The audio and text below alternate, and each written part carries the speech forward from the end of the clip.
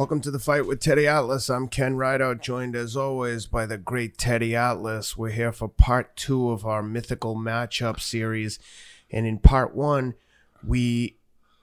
Teddy discussed his introduction to Mike Tyson and his early journey in working with Mike and with Cuss as well, with kind of Teddy being caught in the middle of Tyson starting to recognize that Cuss was his advocate or almost like a grandparent, where Mike was basically starting to get away with bad behavior and Teddy was forced into a position of almost being like the teacher or the dad and trying to be the disciplinarian, and Mike kind of playing both sides of the fence. So when we left off, Teddy, you guys had just started going to the Smokers. I think you had traveled to a tournament in Colorado.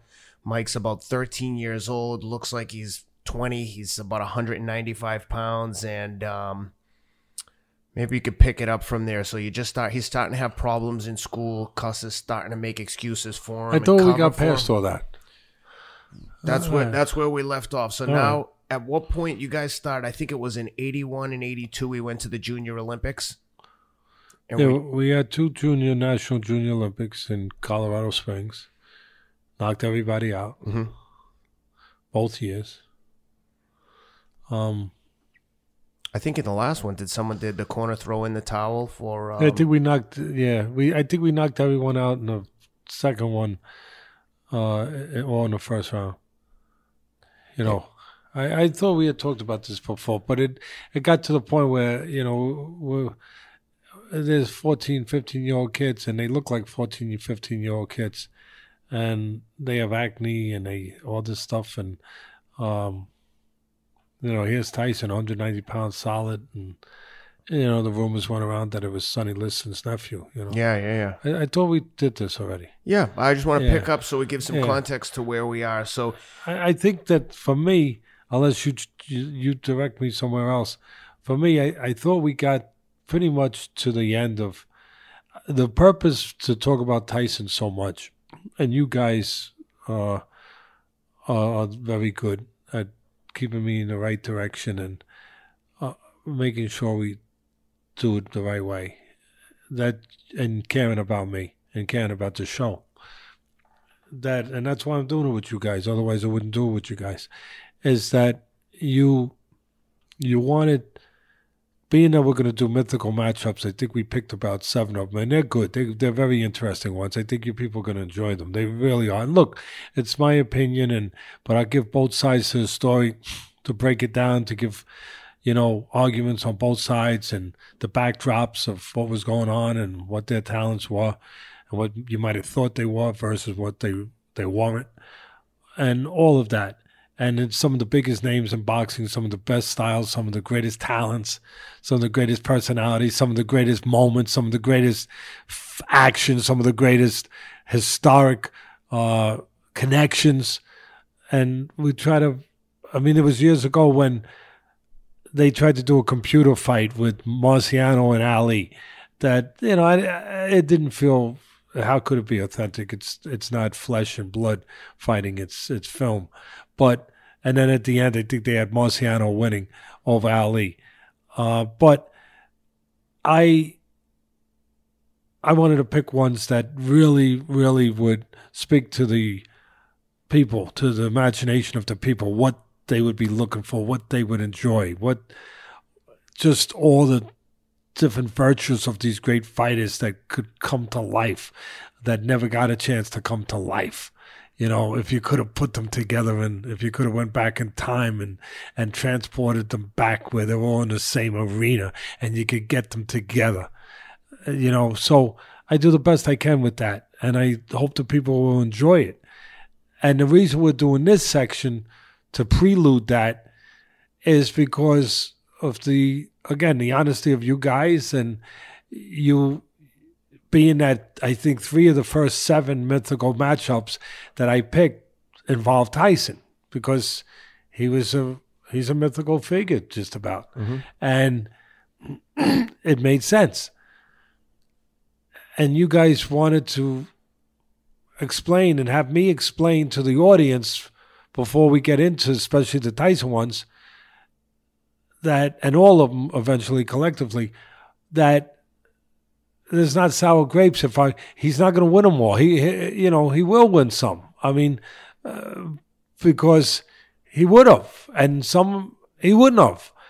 And again, it's my opinion. Yes, I get it, but you guys were good enough to tell me, let them understand it's not tainted, and I would hope I have a good enough reputation by this point in my career in this business that you would be able to trust that, because it's not tainted.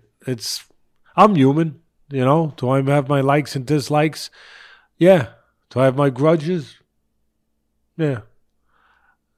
But when it comes to professionally putting out my thoughts and my opinion, I was always of the thought that you got to live with that, and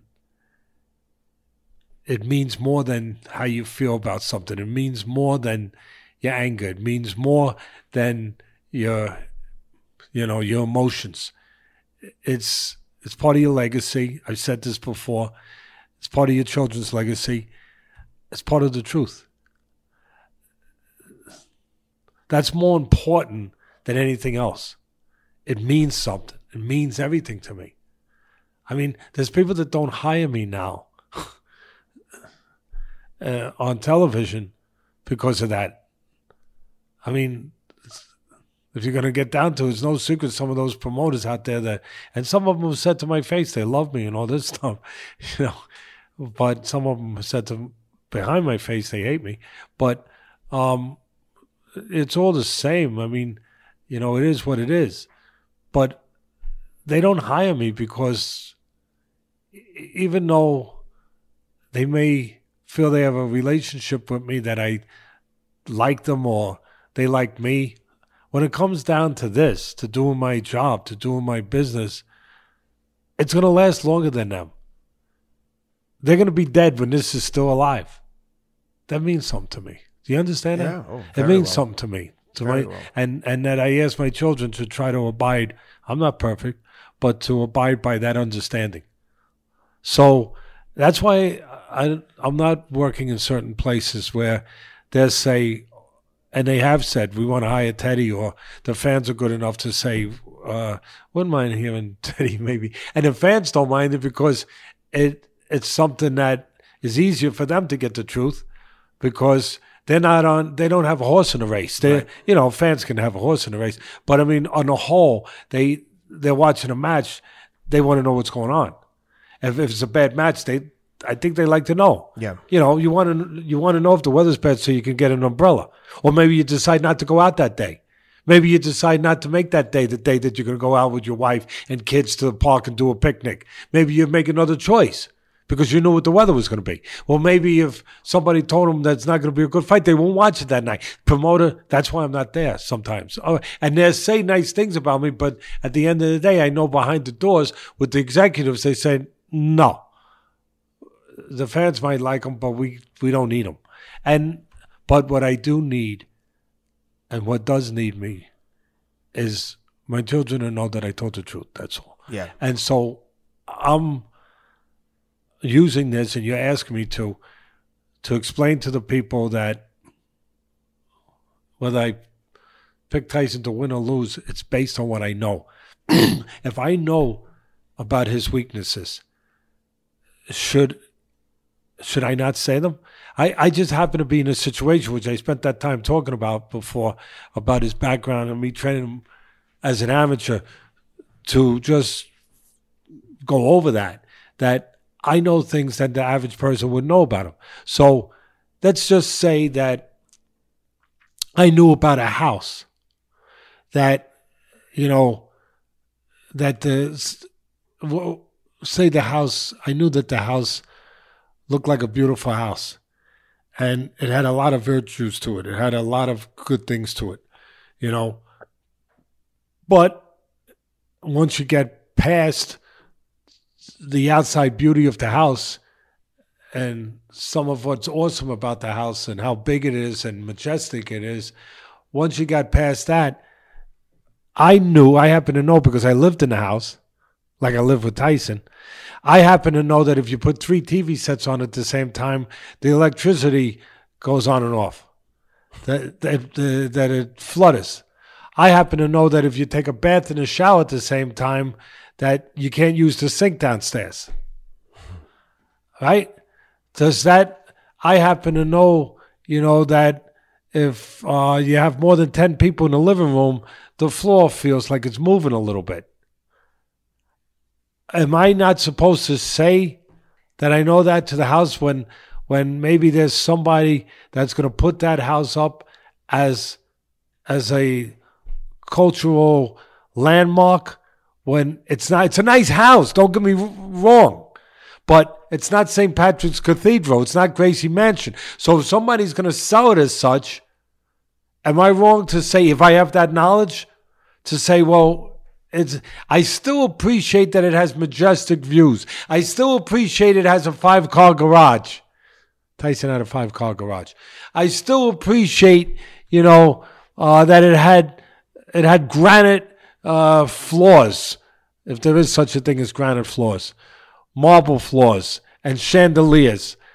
It had all that. I appreciate all of that, all of it. But am I supposed to not? I use art.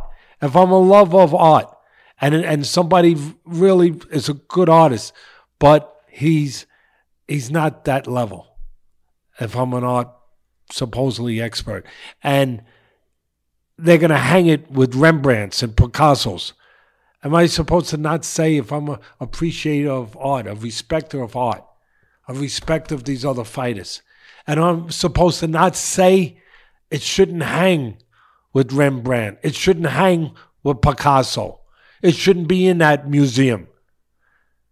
And maybe there's sometimes I might say that Tyson shouldn't hang with Lewis, he shouldn't hang with Ali. Doesn't mean that I don't think Tyson was tremendous, just because I'm saying maybe he shouldn't hang with those particular special guys, because I know something that maybe you don't know. That's all. I understand that. So I shouldn't be able to say that and give that information. And at the same time, I'll be the first one to tell you, take the cotton out of your ears. I get ready. Mickey Mantle, just want to use a universal name. Maybe the greatest switch hitter of all time in baseball, a sport that's been around almost as long as boxing, a sport that was called the pastime of America, a great sport.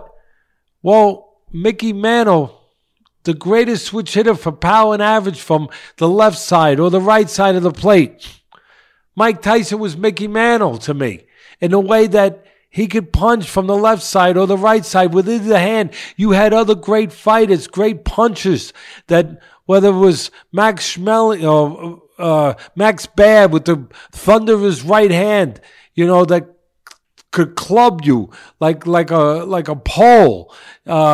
Heavyweight champ Max Baer, he had that right hand. Or Ernie Shavers with the tremendous, pulverizing right hand that could knock a wall down.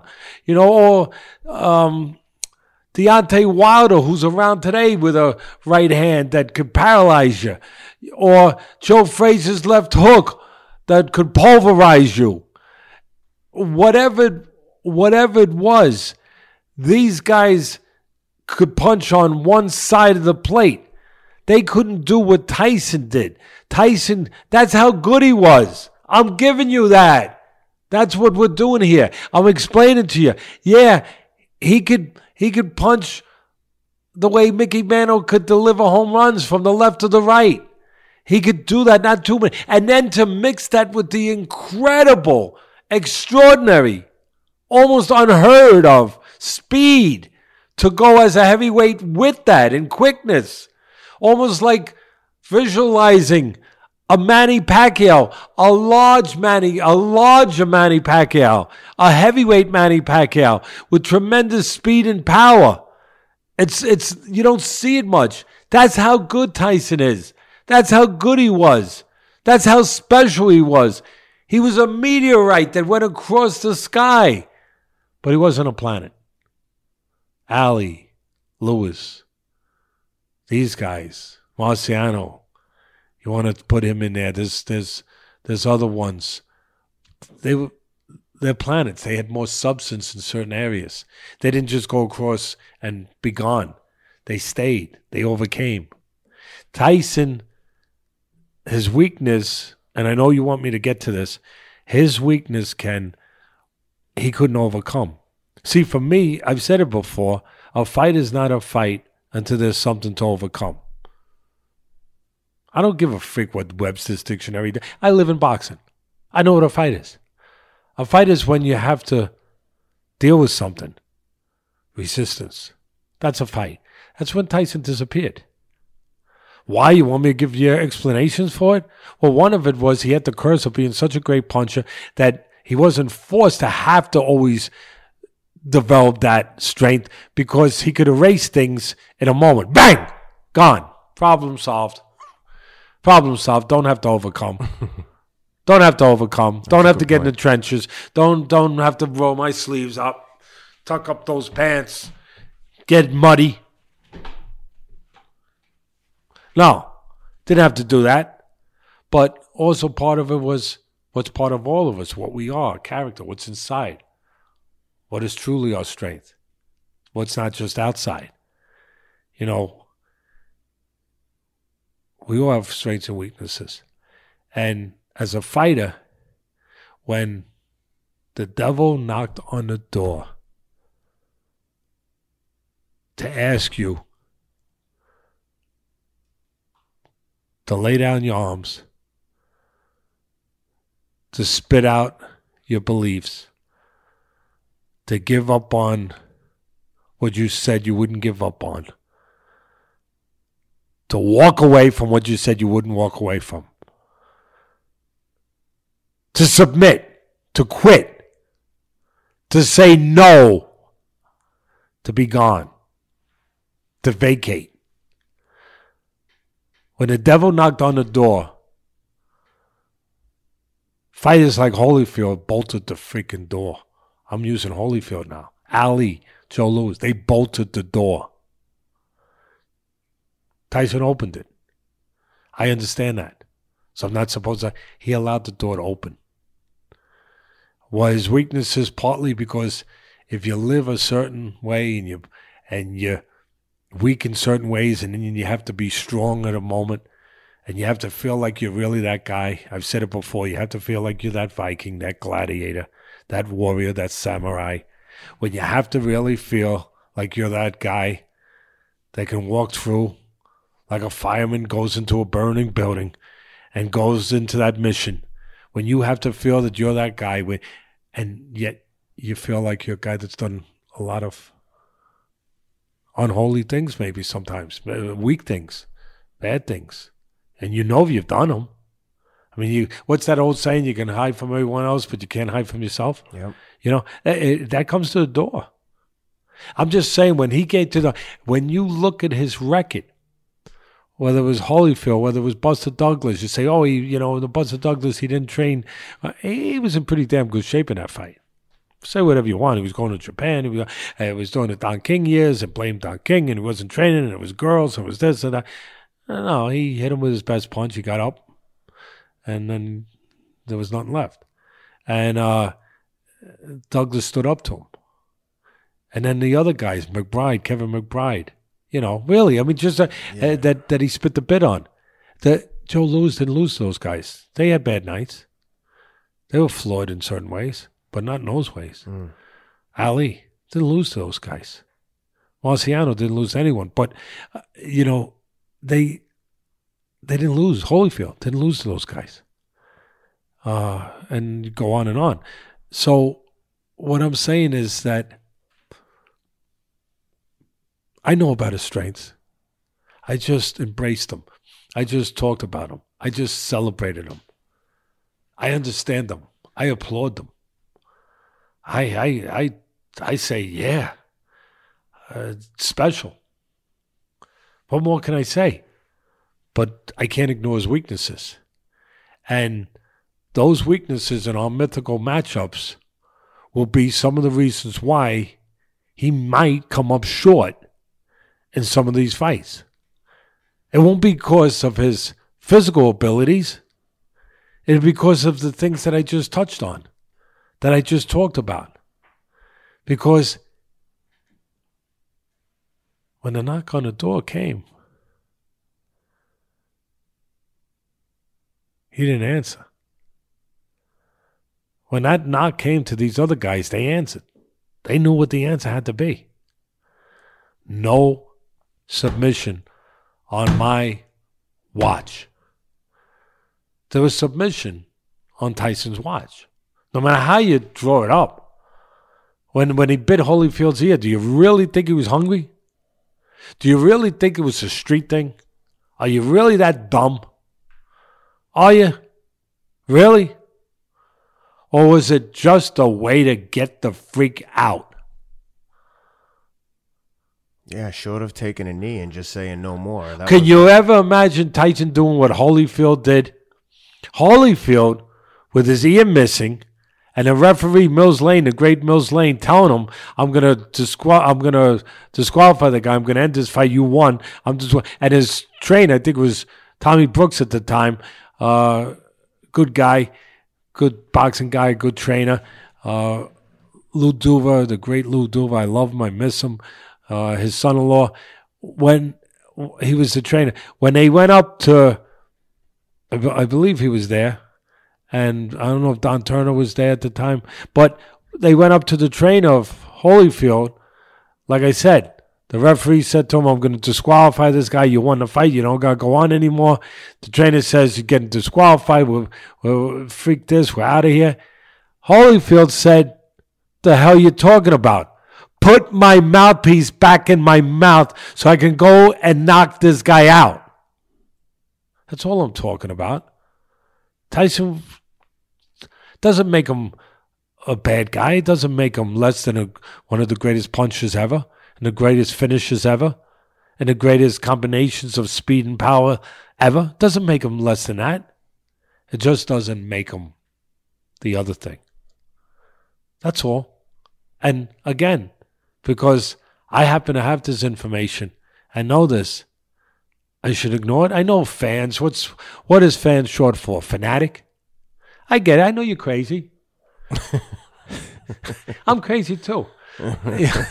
But in my business, in this business, I can't be crazy. Because I explained to you why. It's my responsibility to try to be better than that. Try not to be. When you're a fan, you don't have to be. You could just be, it's all right. It's good to be, it's good to be that sometimes. It is. It's fun. It is. It's fun. Being a fan is fun. But sometimes you got to come down a little bit from the heavens.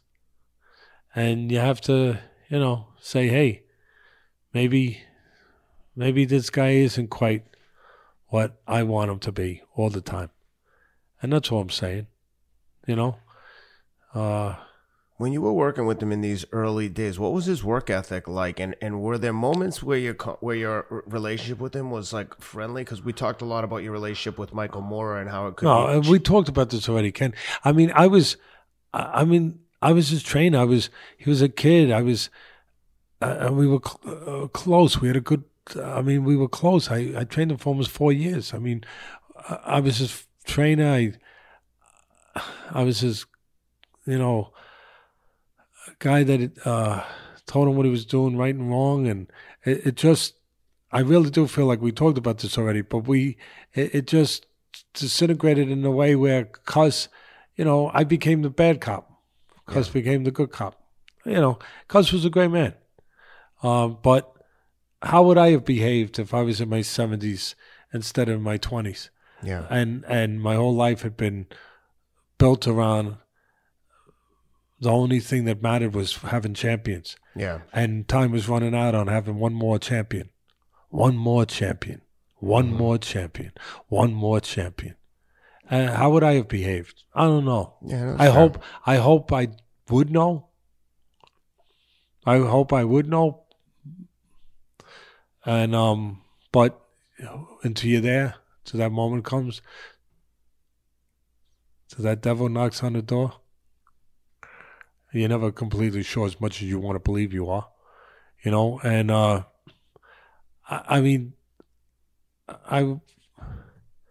Tyson, I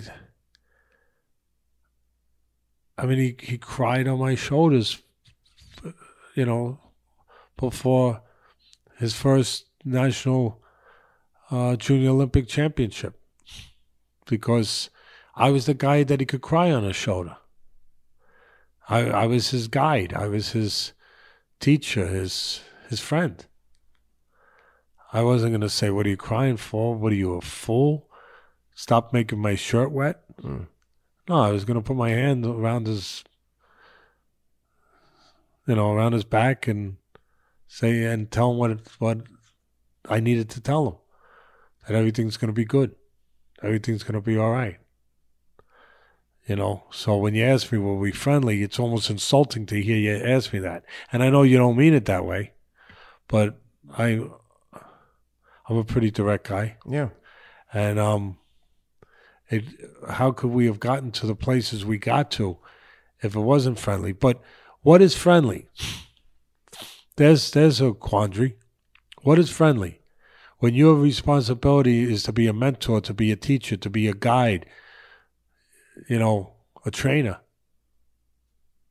a parent, to a certain surrogate parent. What is friendly? What is friendly? Go eat all the ice cream you want? You do something wrong? That's okay. That was their fault. Is that friendly? In a lot of people's eyes, maybe, yeah, I guess. But to me, no, that's not friendly.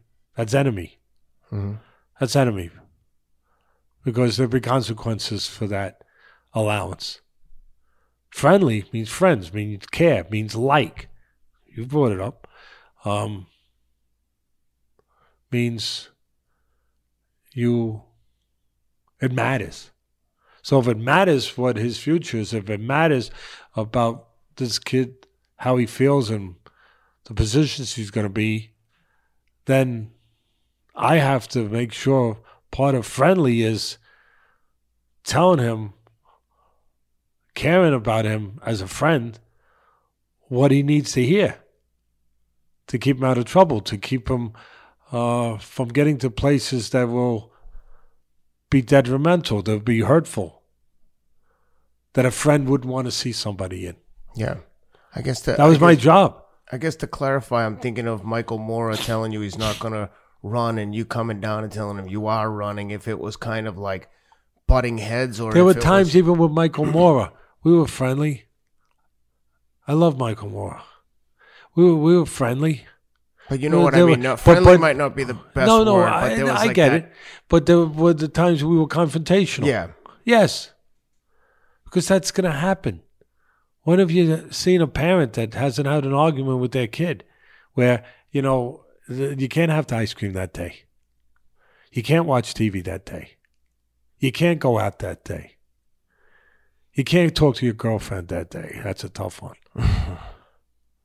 And it gets older too, You can't use the car. Yeah. You lost that right. You didn't do the right thing. You weren't responsible. Whatever. Unfortunately, I became more of that guy a little bit too, but it was still, in my mind, friendly. Yeah. I became more of that guy because Cuz had the burden of wanting that last pull at the ring, and he was just a great man, but his whole life, that's what his whole life was. He once told me I didn't marry any woman because it wouldn't have been fair. How many people could have say that to you? It wouldn't have been right because I was already married. I said, married? Yeah, boxing. He said, how could I give more to anyone else than I was given to this? He says, how could I go and ask a person to spend a life with me when I knew that I was going to give more to this than to them? That's a hell of a statement. Oh, yeah. That's interesting. I never heard that story before. Yeah. What year did you leave there? Were you there in 84? Was it in 84 when he lost to go to the Olympics? No, I was gone already. Okay. But, he lost to Tillman That's what you're talking Twice, about. right? Yeah. I mean, because he wasn't because the amateurs were, there was two reasons why he lost. One was the amateurs, the style, the whole setup of the scoring was supposed to be based on boxing, not power. Right. That's why guys that might have been good amateurs didn't necessarily mean that they were going to be good pros. Mm-hmm. Tyson, even if he wasn't a top amateur, and he was, but he didn't win the Olympics. He didn't get to the Olympics. But he was going to be a better pro than Tillman because he had the qualification to be a better pro. But as the amateurs went, a jab counted as much as a knockdown. Yeah. So he knocked down Tillman, if my memory serves me correctly, in both. He fought Tillman twice. Yep. He knocked him down both times and lost both times Mm-hmm. because of the amateur rules that we just explained. Yep. Wasn't towards power. And politics, I'm sure, a little bit. I don't know that they really wanted.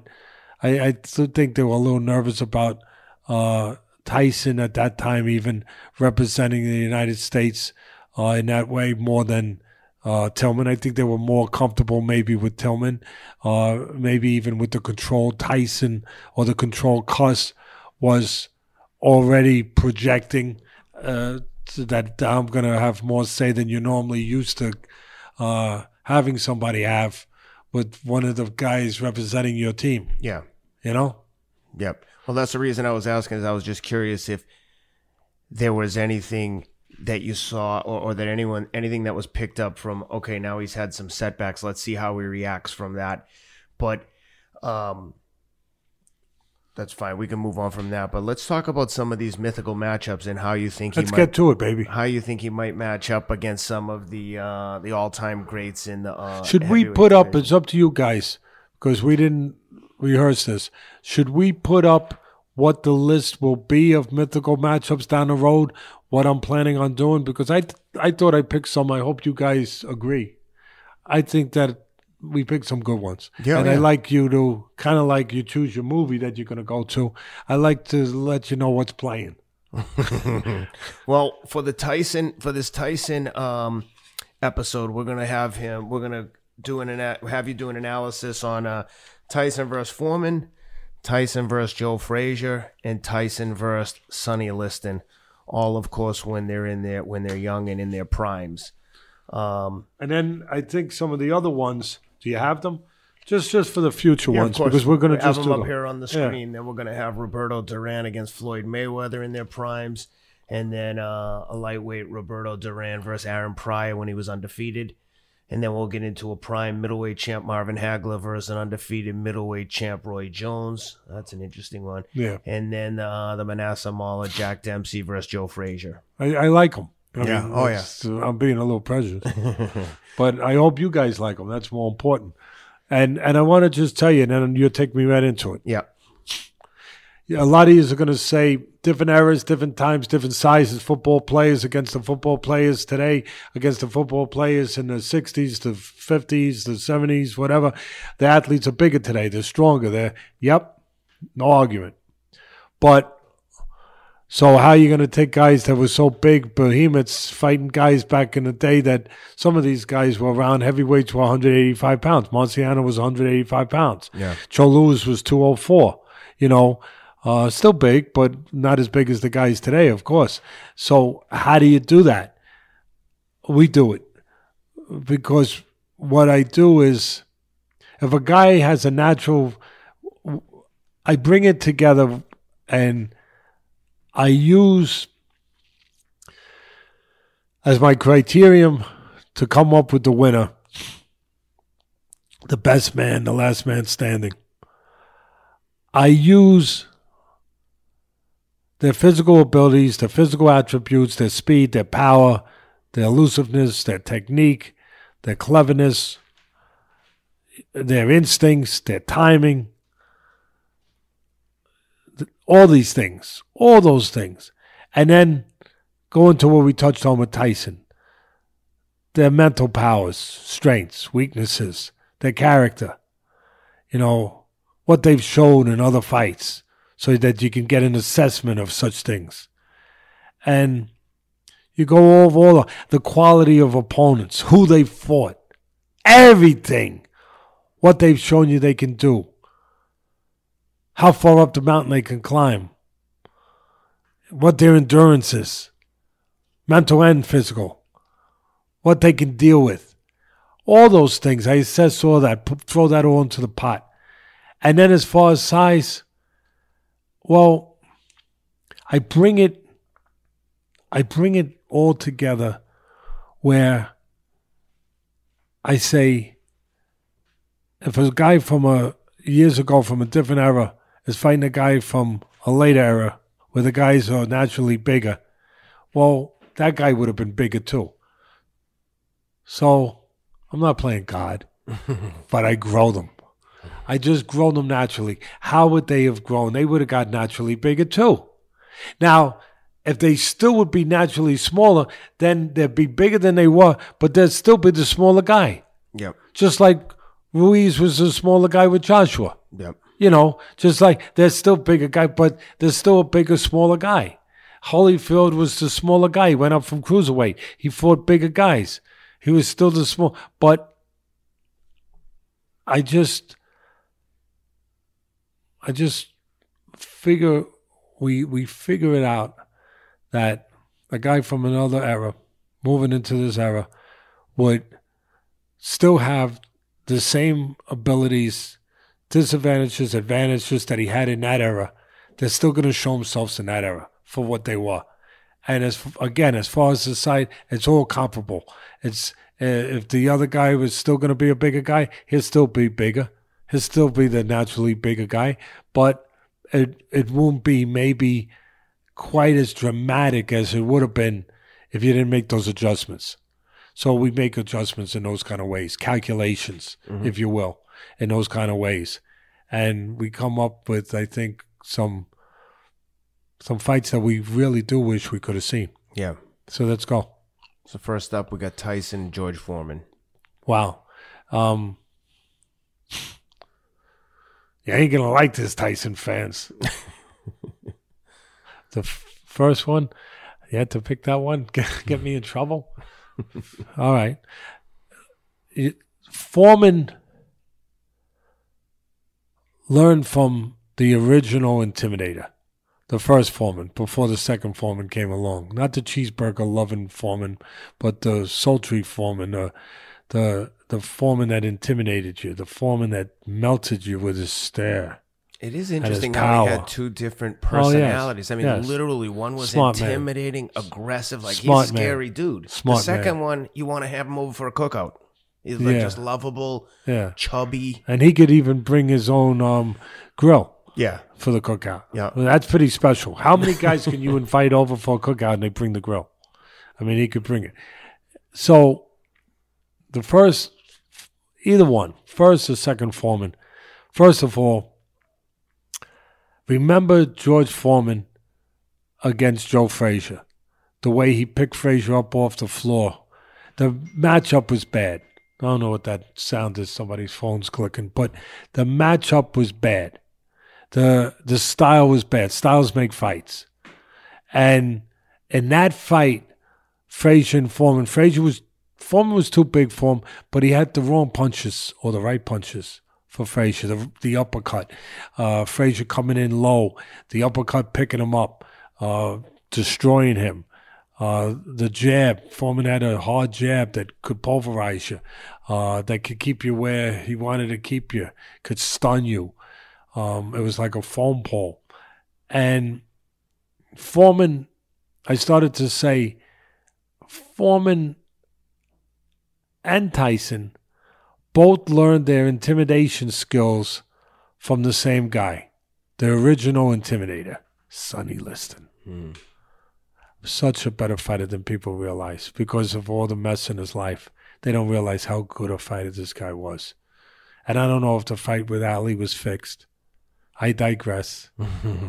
But I don't know, forgive me. But the first fight, I don't know, first, second, if it was fixed because of the people that Liston was involved in. We'll never really know. Ali was great. We do know that. But let me tell you something. So was Liston. I know people might be surprised to hear that. Liston was he was a great fighter. And unfortunately, he won't get full credit for that, but he'll get it here. So he was the original intimidator. He destroyed people when he looked at them. The way that Tyson destroyed people when he looked at them. The way Foreman destroyed people when he looked at them. Well, Liston was the original intimidator. Well, the guy right behind him was Foreman. Foreman picked it up, and Foreman was ahead of Tyson in that department. And again, Foreman's style was wrong for Tyson. Tyson would have came in trying to slip and bob, and Foreman would have, I think it would have been a replay of the fight with Foreman and Frazier, that we already know what happened in that. Twice. Foreman knocked him out. Bad style. Had the right punches to catch him. The size advantage. He would have had the size advantage, and they are from the same era, so we don't even have to play that game, to conform things and to adjust things. We don't even have to do that. The Foreman was naturally the bigger guy. He would have been able to catch Tyson coming in, time him coming in. Foreman had a great chin. Tyson would have landed maybe a left hook against Foreman. I could see that, the left hook landing. Foreman could have handled it. Foreman had a great chin. The funny thing is, the older Foreman, the second Foreman, the cheeseburger-loving Foreman, probably even had a greater chin in some ways, because he mentally was stronger. He didn't depend just on intimidation and power. He understood experience. He understood things that he didn't understand in the first coming of George. He understood them in the second coming. He learned that lesson 10 years earlier from somebody named Muhammad Ali, who broke him down in a place called Zaire.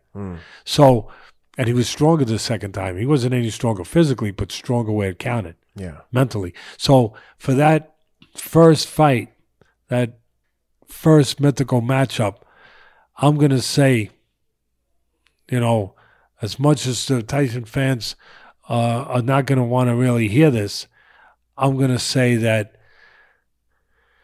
Foreman knocks out Tyson. That, again, very close to the Frazier, situation. Bad style, bad everything, bad matchup, bad psychologically going into, going up there where one of your things that you use against other guys, the ability to intimidate, it's going to be like putting a mirror up to Dracula. It ain't, you ain't going to see nothing. You ain't going to see no reflection. When you think about the intimidation factor, and Foreman and Sonny Liston were a little ahead of my time, but I remember distinctly Mike Tyson intimidating people coming into the ring. When you look back at all of those, who do you think on a whole was more intimidating to their opponents coming into the ring based on the results that followed? Foreman or Tyson? Yeah. I would say Tyson, maybe. I'll give you that, because it was maybe might have been during a weaker era. The guys were a little weaker, a little bit more prone to being intimidated. The people that were around during Tyson's reign versus the people that maybe were a little tougher. Foreman had to fight guys like Ron Lyle, who had done time in the penitentiary 7 years or whatever. Not that that's what makes him tough, but Lyle was a good puncher, pretty good fighter. That was the elevator fight where both guys were up and down in that fight, Lyle and Foreman. A lot of people forget about that fight. That was a hell of a heavyweight fight. I'll tell you, there was some heavyweight fights people shouldn't forget about. You guys want to Google stuff, go and find that 15th round. They don't go 15 rounds anymore. Go and find that 15th round with Kenny Norton and Larry Holmes, and see how somebody's life can be changed with one round. One round changed the life of both guys. Great round. But that Lyle Foreman fight was a hell of a fight. Both guys being dropped, both guys getting off the floor. Foreman, of course, winning that fight. But I think there were harder guys, a little harder to intimidate during Foreman's time, and Tyson's guys were a little easier, a little bit more vulnerable in those areas. Not as strong, not as tough.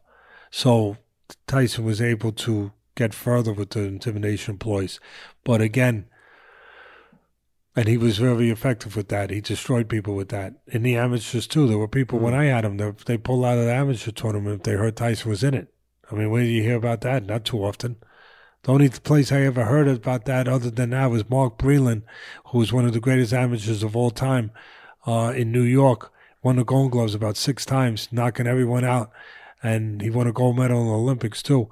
And Mark Breland, when he would be in the tournament in New York Gold Gloves, sometimes somebody would pull out or they go into a different weight class. So, you know what? I think I'm going to get fatter this week. Usually people don't say that, you know? Yeah.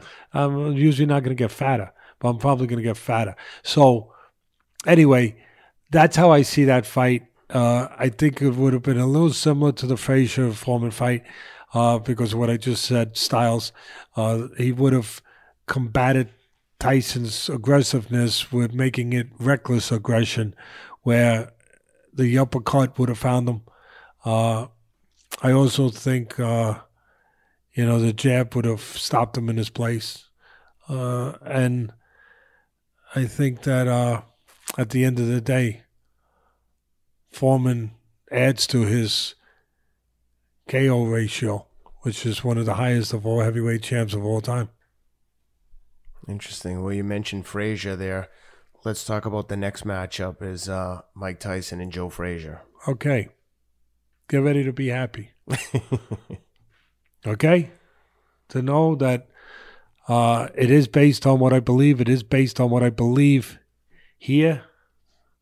Not here or anywhere else other than here and my experience, my judgments, where I believe they should count and matter. What both guys can and can't do. I think it's based on that. I think it'd be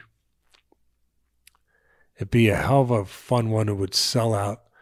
They would all sell out, these ones. But, I mean, those tickets would go fast to see these two guys, these two offensive dynamos, offensive dynamos coming at each other. And, no backing down for the most part, all aggression. Boy, oh boy, they could build this one. Boy, oh boy, they could sell this one. Boy, oh boy, it would get good numbers. I get excited thinking about it. It would be great to watch. Joe Frazier with his great left hook, that crippling left hook, amazing left hook, body and head coming in there. But guess what? Frazier was all left hook. That's where the difference. Tyson was left hook and right hand. And Joe Frazier's left hook could be a little fat sometimes. A little bit. Tyson had great timing. Tyson had good technique, tremendous technique sometimes. And he had a great right hand too. And that right hand could have gotten inside one of those left hooks. Yeah. Frazier could hurt Tyson, but Tyson could hurt Frazier. I think Tyson, this might stun a few of you guys out there and get you giddy and happy. Oh, I'm so happy he said that. But I think that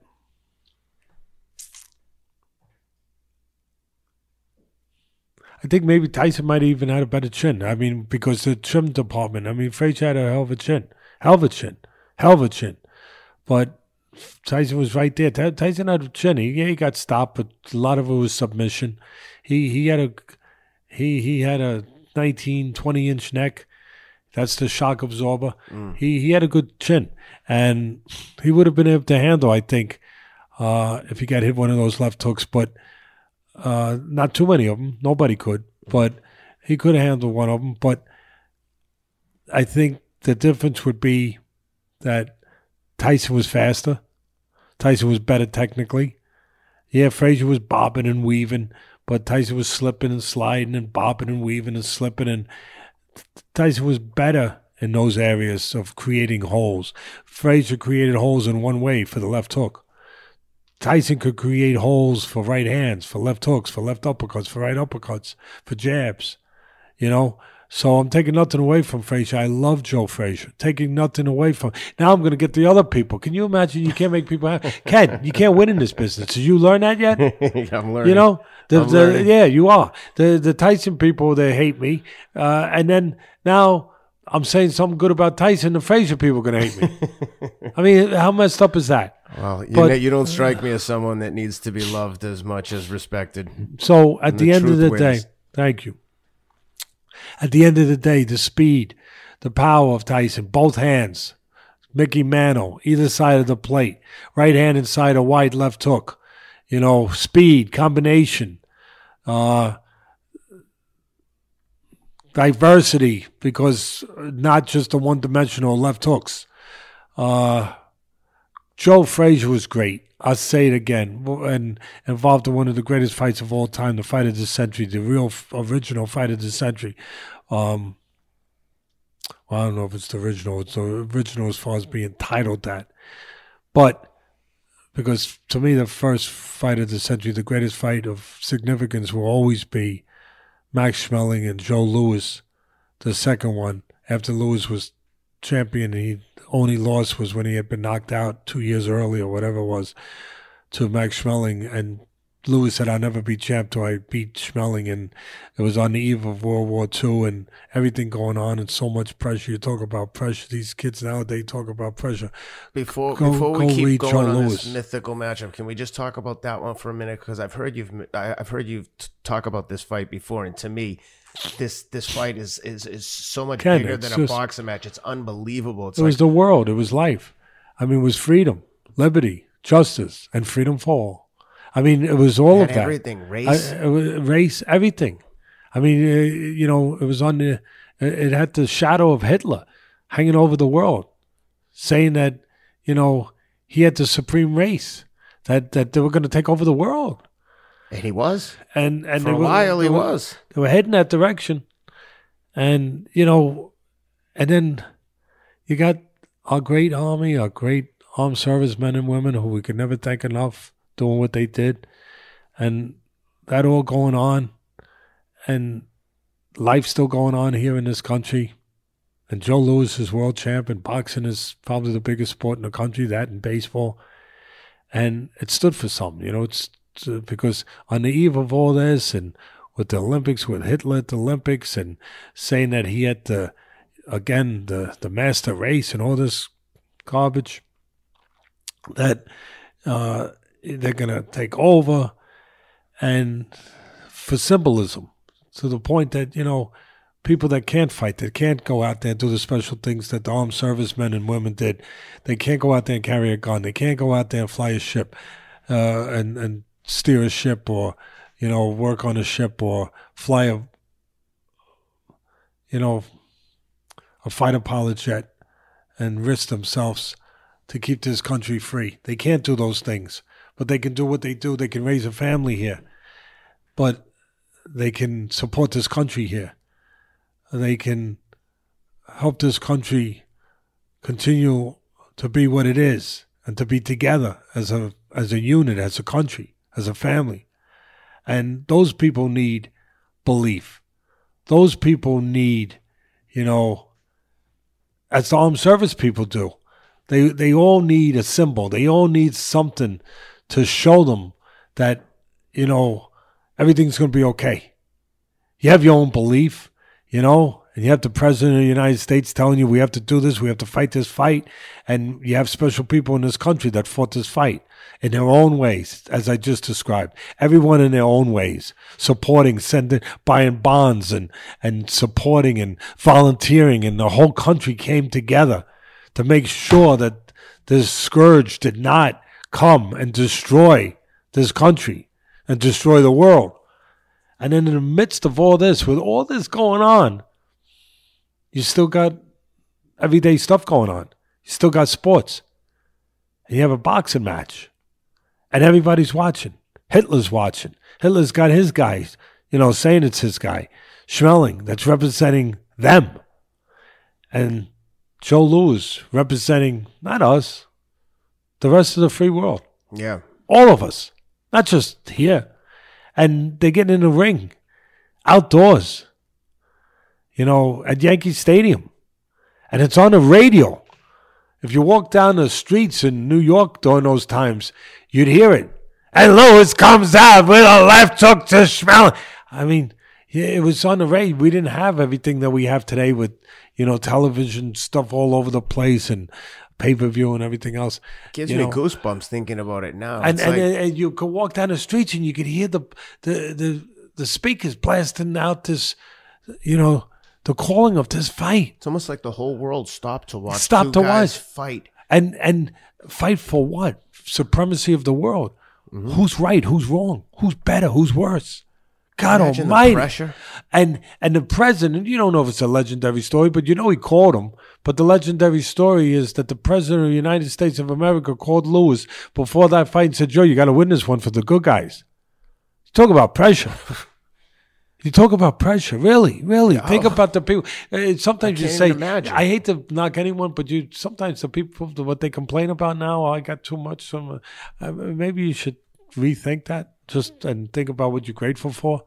And that privilege, that pressure truly is a privilege, because it means that there's a reason to give you expectation, that you have expectation because it can lead to helping you and other people and something special to it. It's that there's a privilege to that. I know it's heavy sometimes. It's a responsibility and all that. I know it, but it's a privilege to have that. Think about if you didn't have a responsibility. Well, how empty would that be? How scary would that be? Think about it sometimes. What you think is hard is not hard. It's the opposite sometimes. What you think is easy is hard. That can be hard. That can be a life sentence. That could be misery. That could be despair. And Joe Louis, had been knocked out by this guy 2 years earlier. I believe that was the time frame. And it's his only loss. And in front of the world, he's got to go out there. And Schmellin's a hell of a fighter. Mm. And he's got to go out there with his trainer, Jackie Blackburn. Great trainer. Really had a lot to do with Louis being as good as he was. And not always the case, but in this case it was. And great fighter himself, Jackie Blackburn. And they gotta go out there outdoors in Yankee Stadium with Hitler's war machine moving across Poland, moving across Europe, eating up countries like locusts, eating up crops. And they got to go out there and get this done. And he goes out there and destroys the guy in one round. I mean, I remember watching some of the old clips, like Cusses and stuff. And like I said, you could hear the radio commentary and the backdrop. It puts chills up your spine. I get chills thinking about it right now. Imagine the not just the United States, but the whole free world's trying to stop this. It doesn't even seem real when you think about it now. That there's one country just moving across, taking over other countries. The most significant sporting event, I think, in the history of our world. I know it's a big statement, but for me, it's the right statement. It's the true statement. It's the real statement. But Joe Louis is special, and that's one of the reasons he's special. That I weigh all that stuff in. Mm-hmm. But in that second mythical matchup, I would have had, like I said, it would have been Mike Tyson, I think, knocking out Joe Frazier. He would have too fast, too much power in both hands, the right hand inside left hooks, good enough chin to hold up if it had to hold up to one of those left hooks. And fighting fire with fire. Frazier was all brimstone and fire. But fighting fire with fire, but Tyson's fire was a little hotter. It was a little hotter. And Tyson was one of the great finishers. There's different reasons for it. We'll get into that some other time. Mm-hmm. But he was a great finisher. Joe Louis was the greatest finisher of heavyweights, I think, of all time. He got you hurt. Good night. Mm-hmm. But Tyson was a damn good finisher. Jack Dempsey was a damn good finisher, too. But I think Tyson would have hurt him. And when he hurt him, I think he knew what he had in front of him. Part of the reason why Tyson was a great finisher was because of his fear. Because he knew, because that fear can be helpful, too. And it was helpful to him in that way, that he wanted to get rid of something that he feared, mm-hmm. something he knew could hurt him. Made sense. Yeah. And he would take advantage of that moment. to do that. Mm-hmm. So now we got one more, I think, going with Tyson. Yep. Speaking of, So it's 1-1 now. You guys, of, right? You happy? 1-1. Now, which way is it gonna go? Let's take a vote. Let's see how smart you guys are. And here's the last one that you talked about of the great intimidators, Sonny Liston. Mike Tyson, Sonny Liston. Sonny What Liston, happens? yep. One of the greatest heavyweights of all time. Again, he's never going to get his due. He will here, though. I'm not saying he was the greatest person. I'm not going to say it was all his fault. But at the end of the day, decision you make, they're your decisions. And that's that. But he had a tough life. You know, we talk about Tyson's tough life. A lot of people had tough lives. Sonny Liston had a tough life. Tough life. And he got in situations, and it has left a cloud over his career. We don't know what happened. We don't know if he really overdosed, if he was hit with a hot shot, we know he was afraid of needles, and meanwhile supposedly he was putting something in his arm, junk in his arm. It didn't make sense to people that knew him. We know he was around a lot of difficult people. So we don't know. There's a lot of questions. And that's why he wasn't loved the way Ali was loved to a certain extent, and never got that love and never got that. And of course he lost the fight to Ali, you know, and that's what allowed Ali to start that on his passageway to greatness.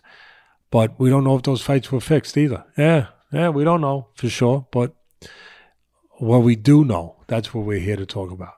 What we do know. This is what we do know. He had one of the greatest jabs of all time, if not the greatest. Yep. Oh, Ali had the greatest jab. Oh, Larry Holmes had the greatest jab. Oh, this one had the greatest jab.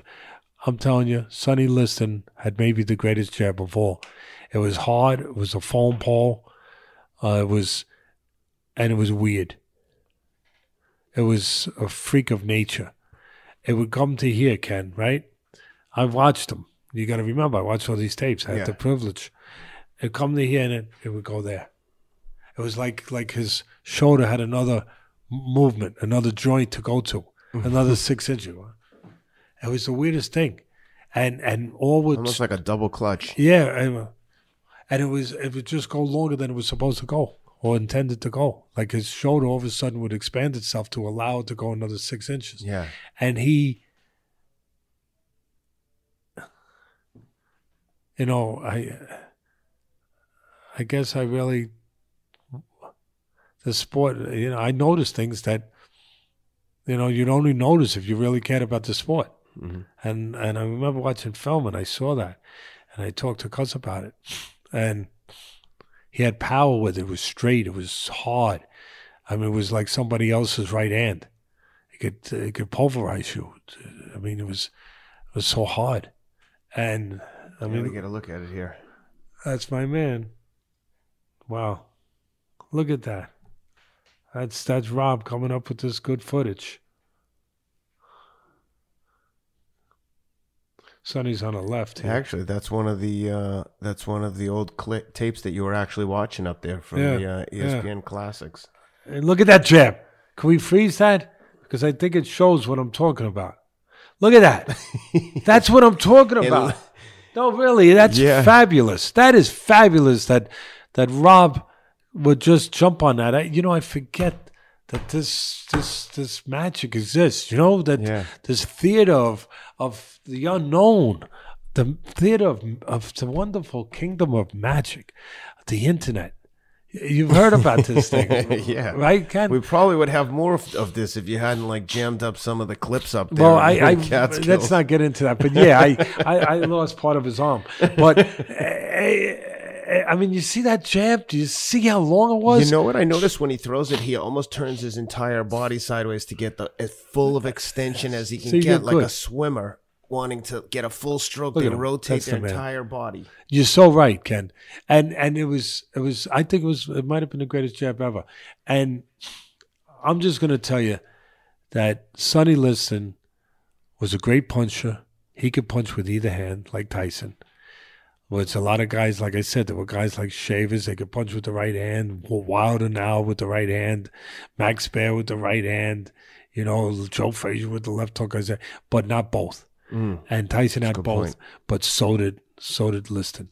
He could punch, and he knew how to fight. He had technique. He knew how to fight, and he had balance. His legs were always in position.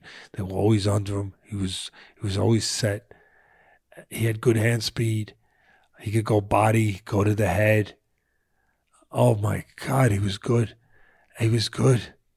He was so good, but he was so bad, and that's what took away from him, unfortunately. Yeah. And I feel bad. I'm not afraid to say that. I feel bad that he doesn't get his proper due, and I guess that's what I want to do, is give him his proper due, because I think he should. And because you can't hide from things that are things. And these things I'm saying are there, that are true. And he had a great chin. I mean, he had everything. Again, did someone get to him in those alley fights? We don't know. But at the end of the day, him fighting Tyson, he could match Tyson's power, his technique. He was the bigger guy.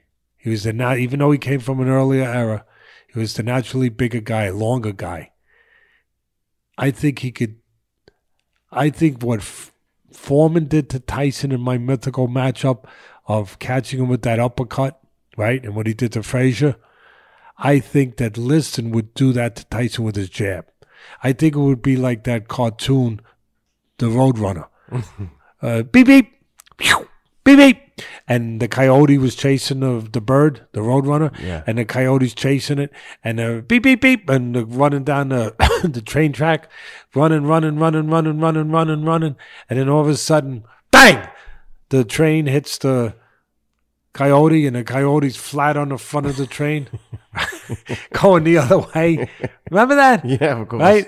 We'll see how good Rob is if he comes up with this. Then I bow. Those cartoons might be a little ahead of Rob's I don't times. bow to anybody. I don't bow, but I'm not going to bow. We don't bow. There's no bowing here. There's no bowing. But then I will genuflect or something. I salute.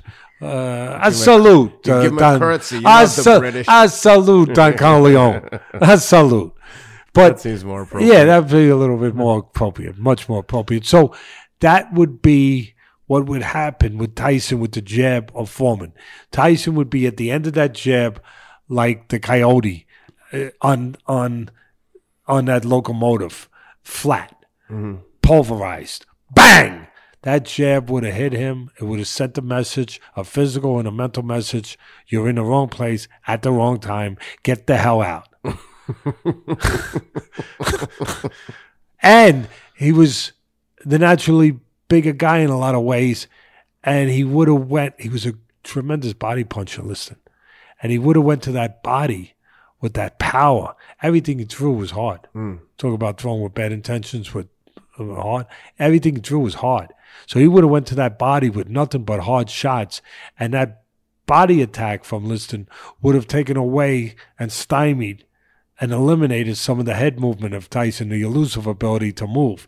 Because when he got hit in the body, his body wouldn't move so much anymore. You know what I mean? So it would slow down that head movement, which would make him a sitting duck.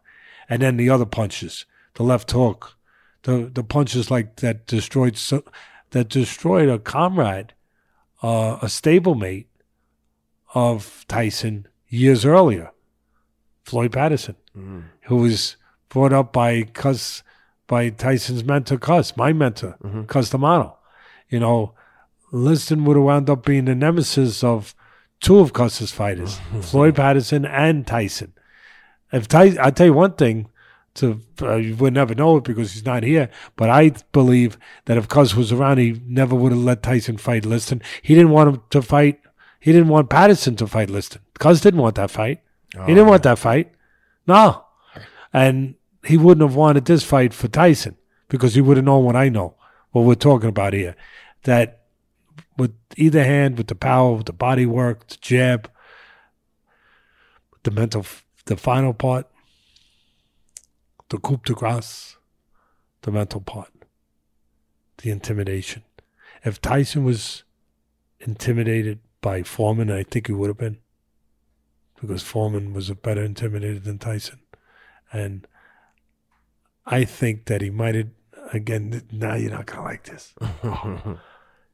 Tyson might have needed a diaper to get in the ring. Now he's never going to come on the show, Teddy. He might have needed a diaper. I'm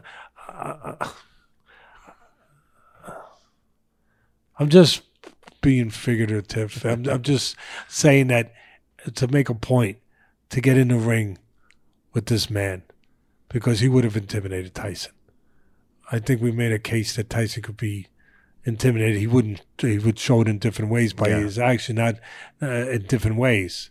He was intimidated by the manliness of Holyfield by biting his ear off. Mm-hmm. That's why he bit his ear off. He was too much man for him. He was intimidated. I think where he even showed more intimidation was against Lennox Lewis in the build-up to that time. Well, that's why he attacked him. Well, the infamous incident that's a good point. After the attack. Forget the attack.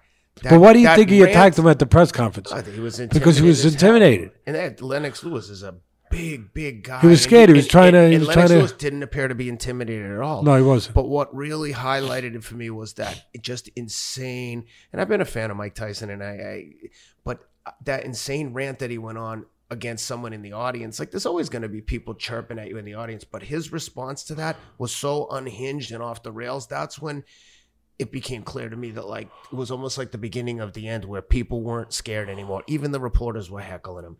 You know, it was kind of like the mask was off at that point. Yeah. And that seemed to be like a sharp decline from there. The wizard, the curtain was pulled back. But I agree with you. But he would have it would have been his worst nightmare, because everything he had, the other guy had more. Yeah. He had power. The other guy had power, maybe more. He could punch with either hand. The other guy could punch with either hand. He knew how to fight. He had good technique. The other guy knew how to fight, had good technique.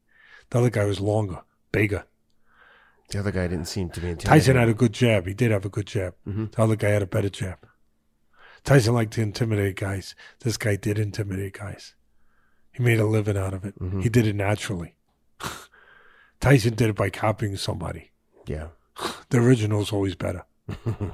And at the end of the day, guys that live that kind of life, they can smell. They can sniff it out. The guys that are real and the guys that are unreal. Liston would have sniffed them out. He would have sniffed them out. And he would have known what he had. And Tyson would have known what he had.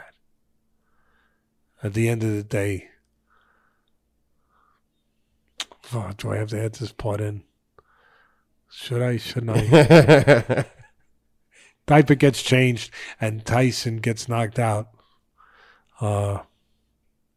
He gets knocked out in the fight. He's in the wrong place, the wrong time with the wrong man. But he does knock out Joe Frazier, maybe in 2 or 3 rounds. I had to give you something. I think they'd be really good fights to watch, especially that Frazier. I mean, all of them. Foreman and Tyson would be so interesting. But that Frazier and Tyson, that would have been, boy, oh boy, that would have been like being involved in a great snowball fight. When you think about all these great fighters and all these, like, the history involved with the heavyweight division, when you're alone, do you ever think like, holy shit, I helped win the heavyweight title with Michael Mora? Does it, like, do you ever let yourself think like, man, I did it? I was lucky enough to have Povetkin win the heavyweight title too. Of course, but I'm just talking about Michael because it was the first one. Yeah, no, you're right. No, Mora was special. Not only did we win it, though, as long as you brought it up, we won it twice with Mora. So very special. We won it. We lost to one of the great heavyweights of all time, Mr. Foreman. I think a great person. I happen to be a big fan of George's. And so we lost it to him. And then we come back and we win it again in a foreign country on the other guy's turf. And on ABC, Wild World of Sports. But as we're talking about this, do you have moments of reflection, like because when you're talking about all these greats, I'm like, no, man. You're right. I take it for granted, and I don't mean to, but we try to tell what we tell right off the cuff. and I don't think of it in that kind of way, historic sort of perspective. I don't think of it really. And then when you bring it up, maybe I think about it now a minute, but I don't think of it that way. I just think of it was a time we were there and we did what we did, and it was a moment in our time and a moment in our lives. That was a big moment, an important moment for my family, for his family, for all of us, that we bonded together to get something done, something special done, But I don't think of it beyond those terms into maybe now you're talking about this and this overall context of everything. The heavyweight title is a pretty good thing. Not bad. When it's never lost on me when I see like Alex Vosdick with the WBC belt. It sounds crazy. Every time I see it, I get chills. I'm like, man, this represents so much. Or if I see someone with a Stanley Cup ring or a World Series ring, I'm just like, and look, it does mean so much. When things happen to you, it might not. It's easy, like you said, to take it for granted or not appreciate. I don't mean that gravity. the wrong way, but I'm trying to be completely honest. I don't mean it that it's not taken for granted. I know how privileged, I know how graced I am, how blessed I am. Oh my God, how fortunate I am, how lucky I am. And I'm so, so grateful. But it happened and you're not thinking about it. It's the wrong way to say it for granted, but you're not thinking about it all the time in those terms. Yeah. What's the significance of that?